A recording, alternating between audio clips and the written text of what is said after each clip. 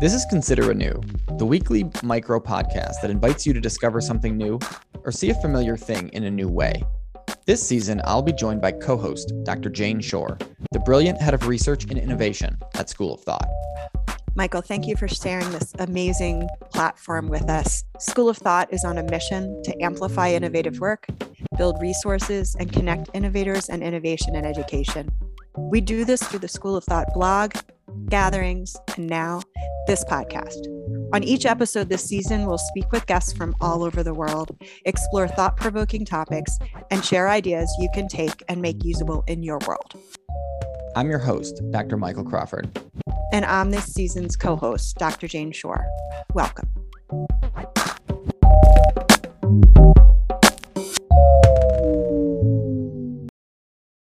Good morning, Jane.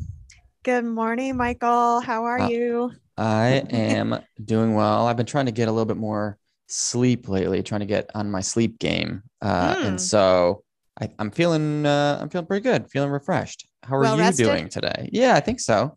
That's good. It's fall. It's fall. And I feel like fall is good sleeping weather. Although it's still a warm in Philly. But yeah, I love fall. I think it's like 60s something here. I mean, I have a sweater on, so it's I like fall as well. I appreciate pants and longer shirts. It's just like I don't know. Not a coat necessarily, but also I don't want to like sweat through all my clothes. So it's a good temperature. Yes. So what do we got going? We had the first gathering. Was it last week? 2 weeks Amazing. ago? Last week? Yeah. How'd that go? Well, it was amazing. And also it's so funny. Time is so fluid lately. Was it last week? Was it 2 weeks ago? It was just last week. It wasn't even a week ago. It was wonderful. And we talked about catalyzing change, which is the topic of this podcast as well. We're in that conversation around the kinds of things that present themselves as opportunities in education. And Aaron Robb and Jawa and Jose Perez shared their views in the work that they're doing around catalyzing change. It's awesome. Yeah, that's so cool. Yeah, and I'm really excited to see how these gatherings unfold over the next several months. I know you've got them on the books throughout this entire school year, which is really cool. The next one will be in October, I think the 14th. Does that sound right? The next one is on the October 14th, and this is through PAIS, the Pennsylvania Association of Independent Schools. And they're called Community of Thought Gathering. It's a School of Thought program, which means that the intention is to amplify the great work of others, to build resources, and to connect us to ideas and people, ABC. That's cool. And the next one is on October 14th, and it is on a current topic that I feel like we're all talking about, grading and what it means, meaningful measurement. So October 14th. That's awesome. Yeah, really cool. Yeah, and the link to register, sign up for that gathering will be in the show notes, and you can learn more about past gatherings, future gatherings, and a bunch of the other work that School of Thought is doing, that PACEPA is doing. And so we will put that there as well. Any other updates or things to share on your end? Anything coming up? I don't think so. We're looking forward to the future gathering, and we're going to have associated materials. Like we have a blog post coming out that relates to that, related to really the intention is crowdsourcing a little. It's really co-creating this change, the path for change in education. So those are the things that are coming up. It's really cool. In this podcast episode right here, we got to talk to a pal of yours, Mike. Yeah. Pardee. Mike Pardee. Yes. That's right. Not to be confused with Mike Pardee. This is Mike Pardee. That's different guy. So yeah, I mean, I was really excited to hear from Mike. I know he had done a lot of really innovative and creative work. I didn't know the specifics, and he got into a bit of detail with his past, launching Lab Atlanta, which sounds like an amazing an amazing opportunity that I wish I would have had as a 10th grader or as a anything grader. And I am trying to figure out how to learn from that model and bring it to the district that I'm in and figure out how to spread this idea. It almost sounds like an externship almost of like a semester, not abroad, but a semester away kind of thing. Yeah. No, it's very much like a semester abroad or whatever it would be. It's an opportunity to do school differently in 10th grade, which was really beneficial as a teammate on our current team at Revolution School to have had that experience of jumping in. One of the things that feels really relevant in today's conversation around education change is that we have a lot of different things we want to do. And there are pockets of innovation so many places in schools that maybe look more traditional, but really getting out there and starting something new it's multi-layered, it's challenging, and it's a little scary. I was, to prepare for today, I was looking up some of the notes that I had taken in starting school. And I found this advertisement. It was actually in USA Today. And it was an advertisement for starting a school, which I thought was really interesting, but I'm not going to read the entire advertisement. It was really like, do you have a love for education? Learning to open a school could be the thing. But one of the things it said is, since learning how to open a school is a bit like lassoing the moon, we'd like to provide you with a bit of an overview. And it was an advertisement for, starting a school in this time. But that sort of metaphor, is that a metaphor? Lassoing the moon? Something like that. Or maybe, yeah, I don't know if it's a metaphor. It might just be like, well, maybe it is. Maybe an image. I mean, that certainly conveys the challenge of doing it. I mean, that makes it seem like it's impossible or unlikely, or you know, you're gonna need 100 years of lasso innovation in order to make it happen. And we've seen examples of schools that have emerged from existing schools that have been kind of transformed from after school programs, the work that you're doing, obviously at Revolution School, like there are real examples. And yes, of course it is challenging and difficult. Mike talks about that a bit. You've shared that, a bit throughout our conversations. And so it's definitely challenging. That's totally true. And it's doable, and it is doable, and not only doable, but worth it. I think for adults, for young people, for communities that are looking to find a better way to serve young people, to serve the future, to serve the community. And again, I think Revolution School is a great example of kind of that work in motion, Mm-hmm. Yeah. And there is positive work happening everywhere. So there are challenges. Absolutely. I don't know if I would represent it as lassoing the moon, but I love the image of just recognizing that it is something that sometimes feels far away and hard, but we can do it. And a lot of it really comes down to recognizing the humanity in the pedagogy that we can forge forward, connecting with students and what they need right now in this time, maybe not in the time that school was first imagined, which maybe is the framework for some more traditional places. And also recognizing there's a spectrum of solutions, and some of those traditional places have things we really want to hold on to. So when we're looking to change school, there are a variety of ways, and they depend on the individuals we're serving, the settings we're serving. They depend on, the sustainability of the model sometimes as well. But I think if something is really working well, people will take notice, and that's what we're forging forward with. Yeah. I think there's something about when things work in this kind of way, that there's a resonance, like people can kind of feel it. Like you feel different when you're seen, you feel different when, an activity or an exercise or a program allows you to not have to kind of bend or manifest something that you're not. You mentioned kind of humanizing or humanistic pedagogy.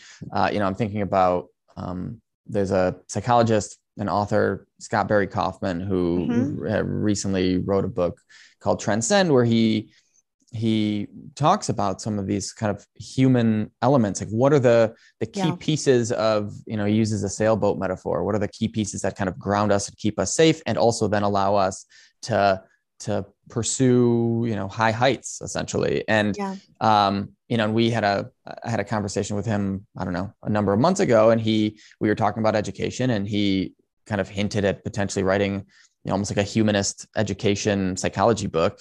And I would love to read that from him. But I think that's the kind of direction that school would benefit from going. I think people would benefit from going in that direction as well. And again, Revolution School to me feels like it is incorporating so many of these elements that allow for our humanity to be seen, appreciated, held up, etc. And so again, always appreciate what you're up to. And Mike today, was sort of a perfect example of the kinds of what he called faculty, who are at your school, who are working with young people and trying to make this happen. So just really cool. Yeah, no, absolutely. And Mike is such a, he frequently quotes from a poem that maybe we can share that has to do with being of use, loving the camaraderie that happens when you're around people that really recognize that jumping in and doing is the way, of course. Yeah. And he has recently taken a role as director of program at Revolution, and really provided a lot of structure around the ways in which program is being iterated while still allowing it to be iterated upon. But, so I think that there are the balance that needs to happen. It needs to be, there's a structure and there's a fast prototyping so that we can really figure out how we serve the people that we are working with. Yeah. So cool. Yeah. Again, he seems like a great person for that task, essentially that role. Mm-hmm. Awesome. Well, should we jump in? Yes.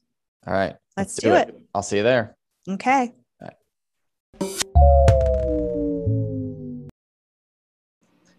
Jane, Mike, how are you? Doing well. How are you? Doing well, thank you. Wonderful. Thanks, Mike, for being here. Jane, always good to see you. We are excited to talk to you, Mike Pardee. Thanks for your time and for your impending wisdom. For the folks who may not know a ton about your background, do you mind introducing yourself, sharing your name, your connection to education, where you're from, and what it is that you do? Sure. Thank you, Michael. I'm glad to be here. So my name is Mike Pardee. I am a humanities, especially English or literature teacher and the program director at Revolution School in Philadelphia.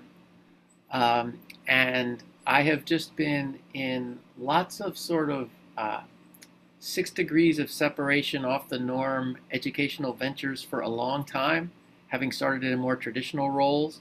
And so I tend to be attracted to places like this that are committed to doing things better and differently. Yeah. I want to follow up on that because Mike is modest, humble in his introduction. And I, to be transparent, Mike and I worked together at Revolution, and we started connecting, I think it was last summer in the middle of the pandemic, and hadn't met for more than, I feel like it was 6 months before we actually got to meet in person, because the strangeness of this time in the world and also in the start of a school. Yeah. And Mike, when we first met, was in Atlanta. So I want to talk to you a little bit about that path, how you're came to joining. How did you arrive at Revolution, and your origin story, your revolution origin story? Yes. Well, I think the most salient connection that brought me to a place like Revolution was my effort with some other educators to launch an innovative semester school program that was very place-based and civically engaged and design-minded in Atlanta, that had deep design thinking roots, and it was called Lab Atlanta. And it was designed as a semester school program for 10th graders. Either in the fall or spring semester, they would leave their home high school, wherever that was, and spend a semester doing transdisciplinary and place-based and civically engaged and design-minded learning. And because we were sending kids back to the school from which they came, there were certain constraints on the kind of program that we could offer. But pedagogically, it was very akin to Revolution. So unfortunately, Lab Atlanta exhausted its seed funding and proved to be financially unsustainable. So at that point, I was looking around for, but the model itself was extremely successful. So I was looking around, having had that taste of success, and having the Atlanta public school system was a big supporter, as was Georgia State University, Georgia Tech. We were just forging great, meaningful alliances, but the problem was funding. So I was looking for places with similar pedagogical and philosophical assumptions and found Revolution. And I don't know if it was a mutual courtship. I was certainly circling, looking, hoping, and then had an opportunity to join the team here. So yeah, it was definitely mutual. I feel like we were, there was so much resonance in the ways in which we were thinking about education.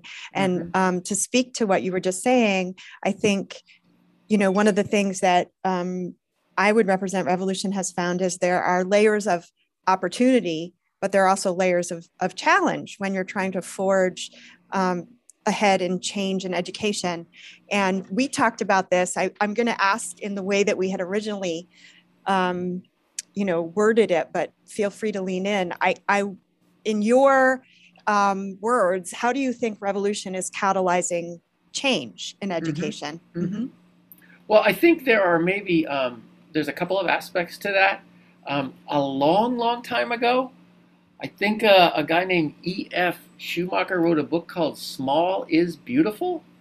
And I think if one is going to embark on significant educational innovation, it's easier to start small and scale up.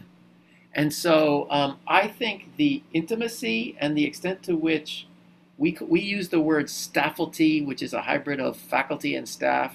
The staffalty can know each other and murmurate like starlings do, and we can know the students well, and we can collaborate, I think, more effectively because we are lean and nimble than bigger institutions tend to do. I love our mission or motto about breaking down the walls between learning and life, and striving to keep the curricular stuff that we are doing as relevant and purposeful in terms of meeting students where they are and trying to connect the learning to the things that they're doing in life.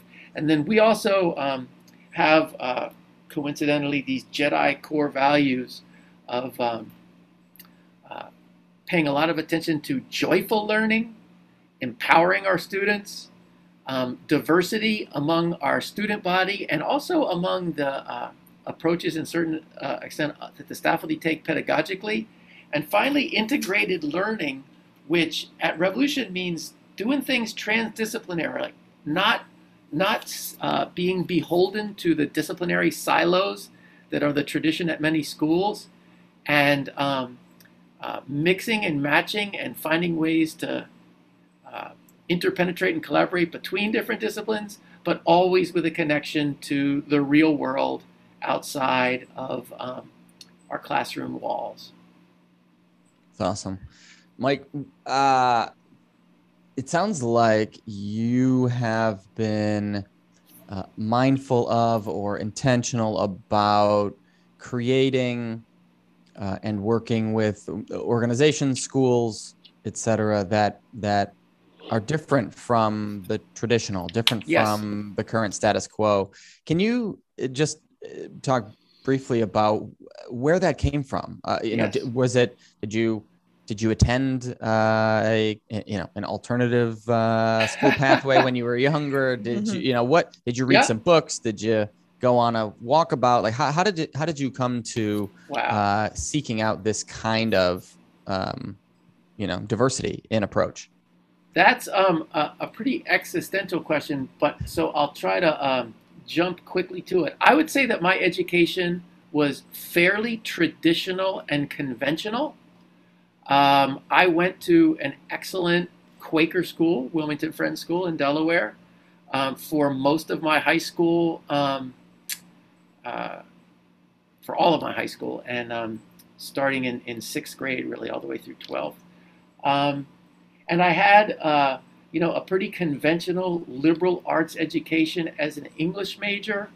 I became a teacher right out of college. Um, but I also went back to graduate school in a doctoral program in American Studies because I do have a scholarly itch. But what I found after year 7, when I had taken this, when I had chosen a dissertation topic about autobiographies written in the third person in late 19th century America, and I think there are like 3 or 4 or 5 of them. And so maybe I could create this magnum opus that would have so little impact on the world or significance that I ended up uh, ending my doctoral studies as an all but dissertation person because I wanted to be back in schools with students and in the real world. And went back into another, fairly conventional, traditional boarding school that was on the innovative end of the spectrum, but really wasn't that much engaged with the world beyond the walls of the classroom.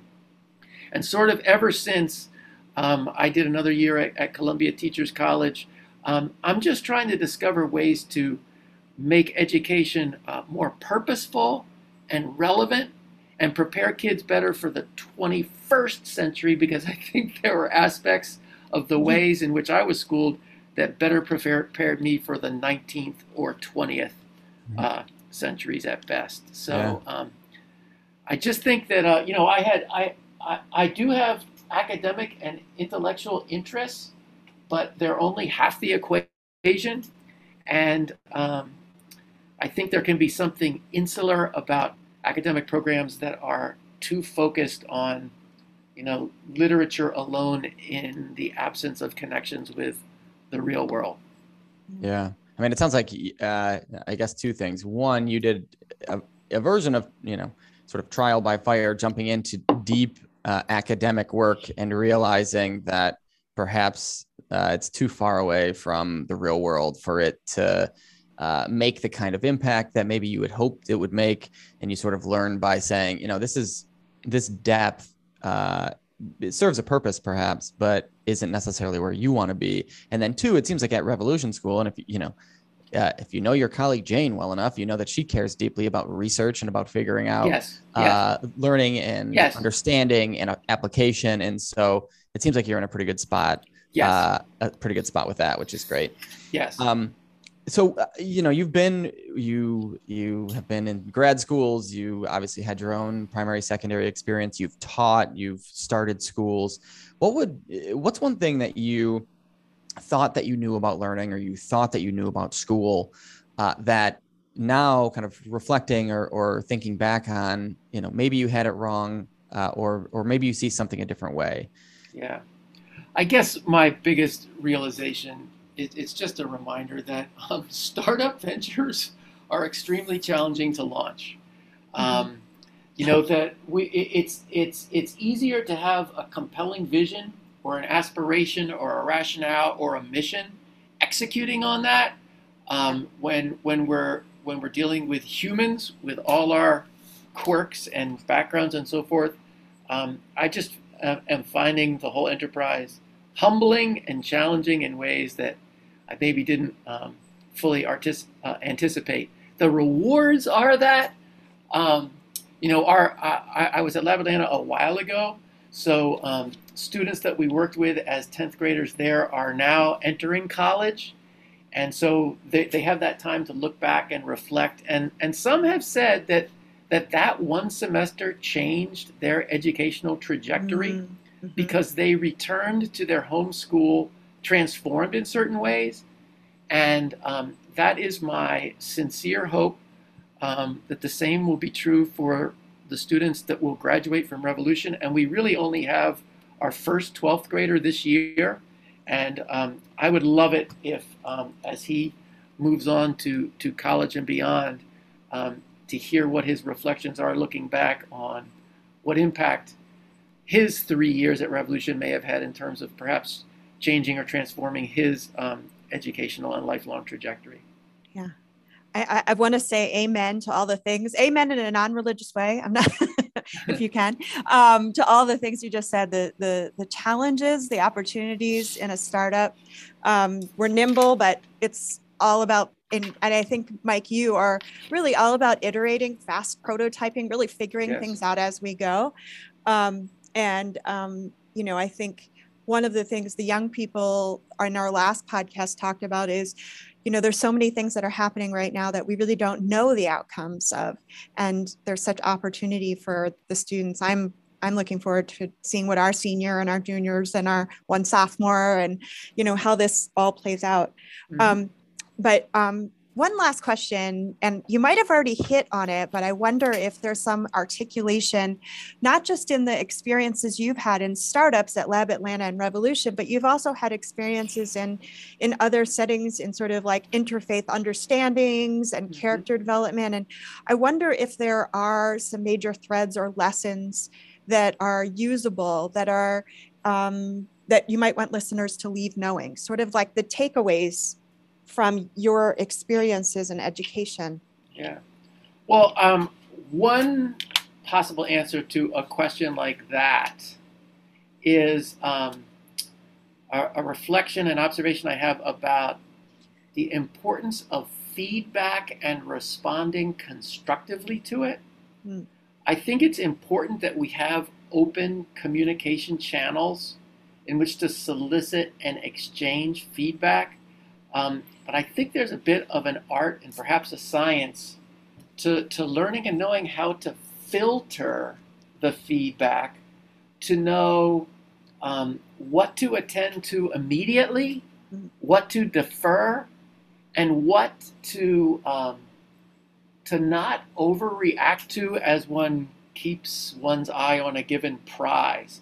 Our head of school often talks about the difference between students or parents or faculty having voice versus votes.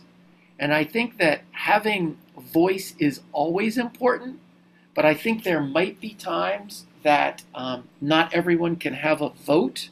And I guess Thoreau, I used to live in Concord, and I kind of dig Henry David Thoreau, and he was big on talking about how majority rules is not always in the best interest of a given cause or whatever. And I think we just need to keep the students at the center of all our deliberations and just know when the feedback that they or others give is really in their best interest or just about convenience, or I don't know, I'm getting the analogy of separating wheat from the chaff or threshing, to sort the good from the bad, when a culture of feedback is important to create, but sifting through it, I think, is an important priority as well.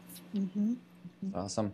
Yeah, it has me thinking about, it seems like such an important skill or kind of mindset or approach to information, to communication, feedback. I'm thinking about, the ability, not only with feedback, like you said, but with, fake news and media and trying to kind of parse, a long time ago, it was likely the case that there was not a lot of information or sort of too little information. And now it's the case that there is too much information. And so the work changes from, kind of seeking and finding the right information at the beginning to now having to kind of parse and, like you said, identify what is actionable and valuable. So I appreciate that. My friends, Jane made a quick reference. I did do spent some time in the interfaith space, and my clergy friends would talk about discernment, the importance of discernment, which it's a great word. Is a bit of a term of art, but I think that's what we're talking about here. Yeah, I think you're right. Well, thank you, Mike. I want to switch gears real quick. We enjoy having fun with folks in what we call our lightning round. Mhm. So these are a few quick questions, and we're looking for a few quick answers. So Yeah. a sentence or two, a word, whatever comes to mind. I'll kick it off with our first question. What's a book or podcast that you would recommend to listeners right now? I got a book, Mehta's and Fine's book, In Search of Deeper Learning. Can't recommend that one highly enough. Good And I'm one. also a big fan of Jennifer Gonzalez's Cult of Pedagogy podcast and all the other things that she puts out. Super practical. And we're so excited she's going to be coming on the podcast. So Awesome. we're looking forward to that too. Awesome. Yeah. I've got a question. I think this is a harder question a little bit. What is something you believe, but not a lot of people agree with? I guess I'm contrarian enough that I'm going to slightly change the question to say I believe that a lot of people believe and agree that significant educational reforms are needed. I think a lot of people bemoan the 19th and 20th century vestiges and aspects of education as it's currently offered. I just don't believe that many are willing to act on the reform and innovation efforts. So, I think there is a lot of agreement that things are not necessarily serving our students, but I think some people are just content to stay with the inertia of tradition and history rather than set out on a different path. Yeah, I love inertia as a word that comes up for me a lot. So I think you're onto something. Like, last question for the lightning round. Yes. What is one question that you're chewing on these days? What's one question you're tossing around in your mind? It's how to make educational innovation more sustainable. My experience is that highly innovative programs tend to be relatively under-resourced compared to more established models. And I think that unlevels the playing field in a way that doesn't serve students and the educational world writ large best. So it makes me think, Mike, we were really bold when the founders named the school revolution, but what does a revolution look like in education? It requires sort of that collective understanding of change and a support in a sustainable way. So we will see.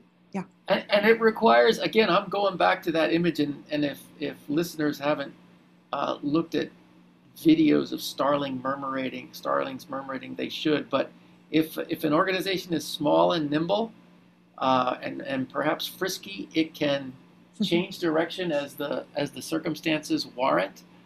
It's not to say that geese flying in formation in a certain direction aren't also valuable in certain contexts, but keeping the resources, making sure there are sufficient resources for schools to murmurate, I think is an issue.